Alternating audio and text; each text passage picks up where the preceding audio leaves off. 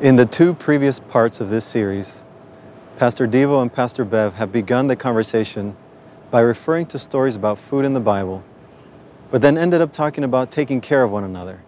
And fair warning, that's where my message is going to end up too. I can't help it. When I think about food, I think about other people. It's been ingrained in me since childhood. Some of you may be quite familiar with your parents' speech at the table, "Eat your food," because there are starving children all over the world who wish they could have this food. We don't have time to debate the lack of persuasive logic in that reasoning. Nevertheless, to this day, food makes me think about other people. And that is what we have talked about in this teaching series.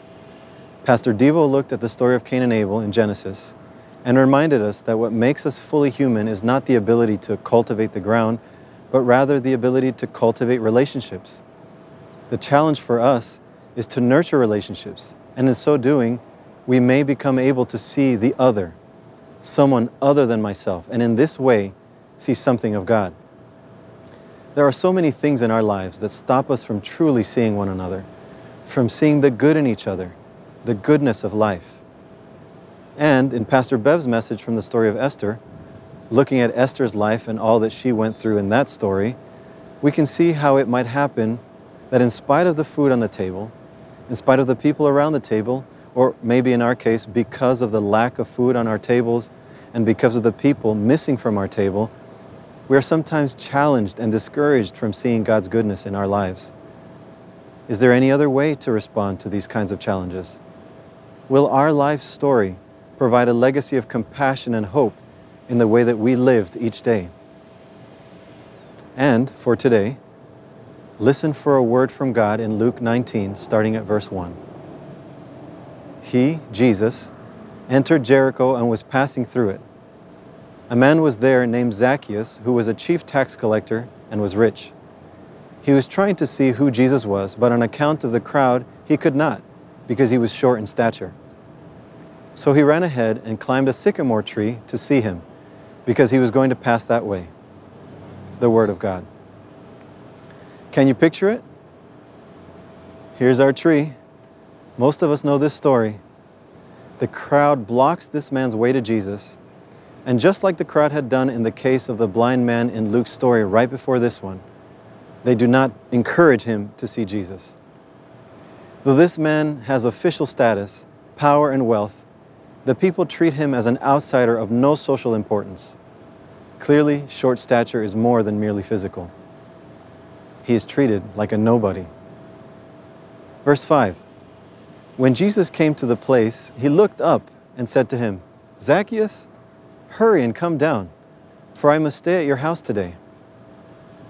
As you probably know, in those days, men wore robes, basically long dresses. So, Zacchaeus, quickly, get down. Nobody wants to see that. Come on, I must stay at your house today. Verse 6. So he, Zacchaeus, hurried down and was happy to welcome him. All who saw it began to grumble and said, "He, Jesus, has gone to be the guest of one who is a sinner." Now, in this story, the Bible verses do not mention a table or food or a meal. But in studying this story, I spoke with one of our professors at the Divinity School here at La Sierra University, who is an expert in biblical scholarship, and who also has comprehensive personal knowledge about the customs and culture associated with that time period in that part of the world. And it was confirmed that the cultural background of this story and the norms of the Middle Eastern society would indicate that being a guest in this home would guarantee that a large meal was served and enjoyed. Verse 8. Zacchaeus stood there and said to the Lord, "Look, half of my possessions, Lord, I will give to the poor.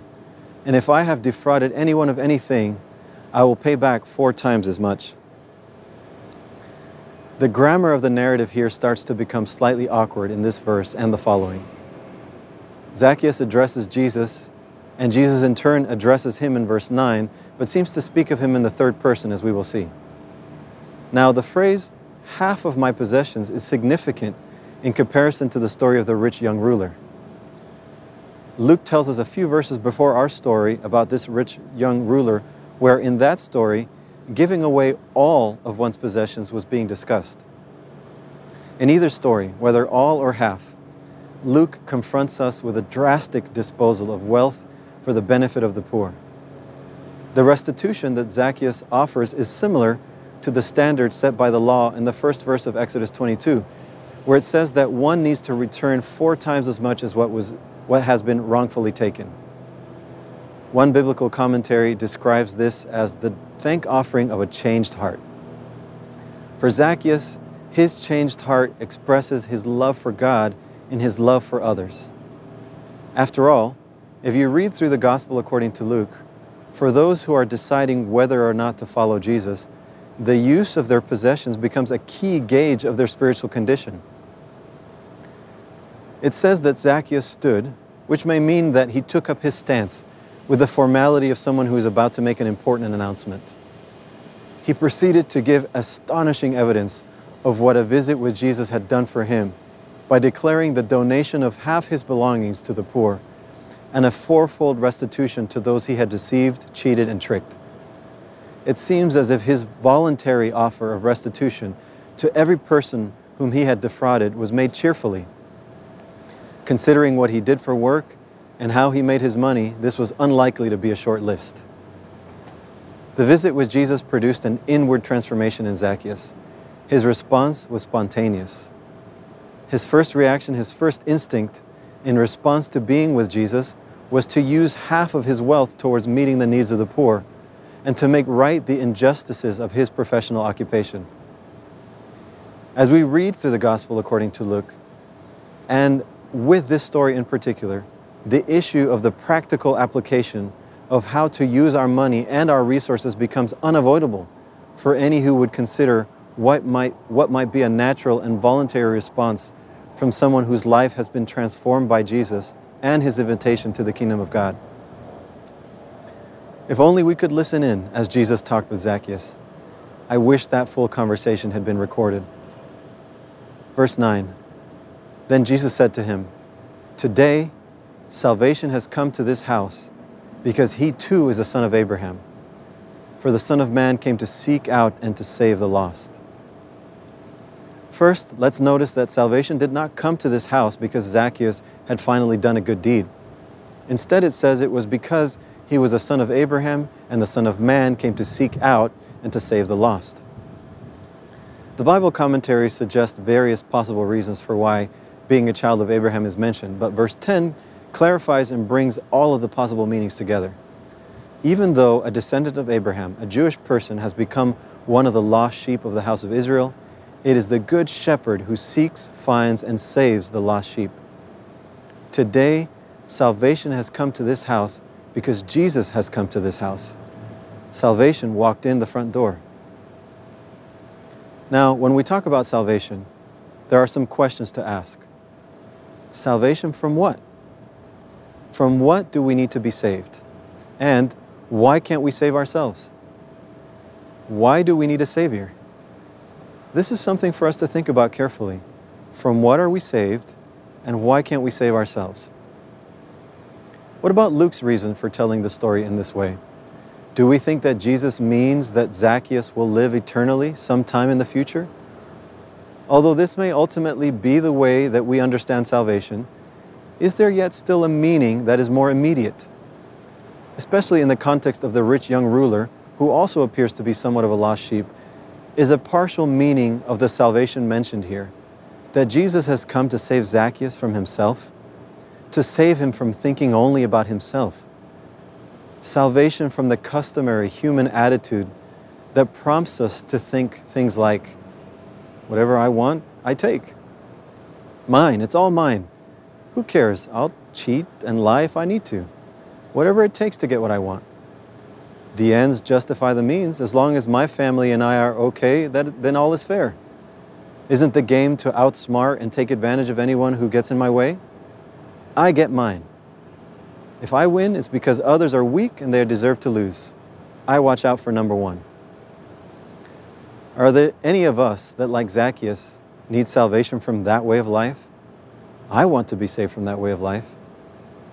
In our world today, where human dignity is being crushed by increasing selfish aggressiveness, the concern that Zacchaeus has after meeting Jesus for giving support to the poor and for making restitution for his wrongs still remains a most urgent need for our world at this time. How do I overcome my self-centered self-love so that I can truly love my neighbor? And another very important question is, how can I effectively love my neighbor so that my neighbor is able to truly experience the benefits of being loved? If we take love of our neighbor seriously, we will be concerned, therefore, not only with the purity of our intentions, as important as that is, but also with the consequences of our actions on the well-being of our neighbors. It appears meaningless to be merely preoccupied with our good feelings and the purity of our good intentions for others if we are also indifferent to the actual consequences of our actions on our neighbors. This will simply be more self-love in disguise. A serious intention to love our neighbor can only become real and true by means of effective actions that will actually help them and be concerned with the lasting results of such effective action. Nor can we quickly dismiss the question of structural and societal injustice when we can plainly see is causing so much of human suffering today, simply on the reasoning that I, as an individual, cannot do anything about it. What I, as an individual, cannot do, perhaps we can do together. For I must remember that the very justice I enjoy from the societal structures in my community is not the result of my own individual action, but that of the collective actions in which we all participate. As social creatures, we are essentially interdependent. We do not earn or possess or consume nor produce anything by our own isolated, unaided effort. We survive only through the network of interdependencies within the economic system as well as the structures of politics and culture. Before we can call somebody lucky or unlucky, before we can make our distinctions between hard work and idleness, we are all already mutually dependent. This mutual dependence is a most basic and foundational dimension of human reality. In fact, it is precisely because we depend on one another for the basic essentials that are necessary for our human dignity that the possibility of oppression and exploitation also finds its way into the process. The real possibility of hostility, oppression, and alienation among different groups of people throughout our communities seems to be increasing as diverse cultural groups, in their uniquely foreign and distinctive otherness, are being permanently brought together in our new and growing global market economy. We can neither remain simply segregated and distinct from one another anymore, nor should we simply discard all of our unique diversities in order to all become the same, at the expense of our cultural backgrounds and our individual human dignity. Our only alternative is to realize a solidarity of others. And this solidarity with our fellow human beings, this way of showing love for our neighbors, is how we show love of God. That is how we can find our intrinsic unity.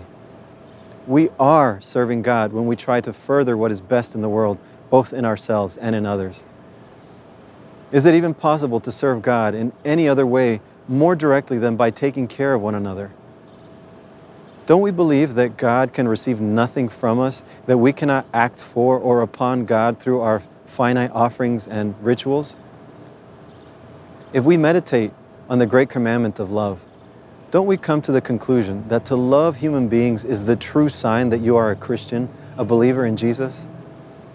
This Christian love, in solidarity with one another, is based on our self-renunciation. It does not discriminate. It is the universal, equal love of human beings in our common humanity. This solidarity refers to the universal humanity in all of us, which is more fundamental than all of our particular differences.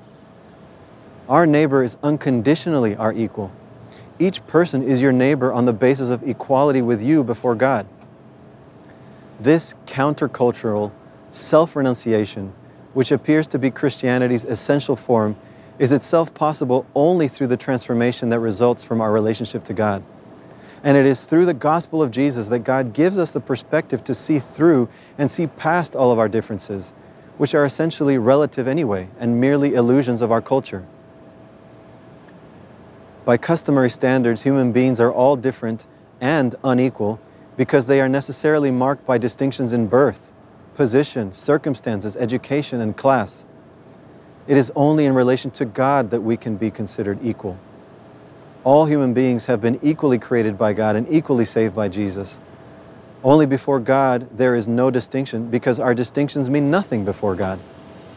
And it is our relationship to God that gives us not only this perspective, but also the internal motivation to overcome the temptation to focus on our differences and instead appreciate the equality we have before the eternal God. Self-love cannot be combated by self-love.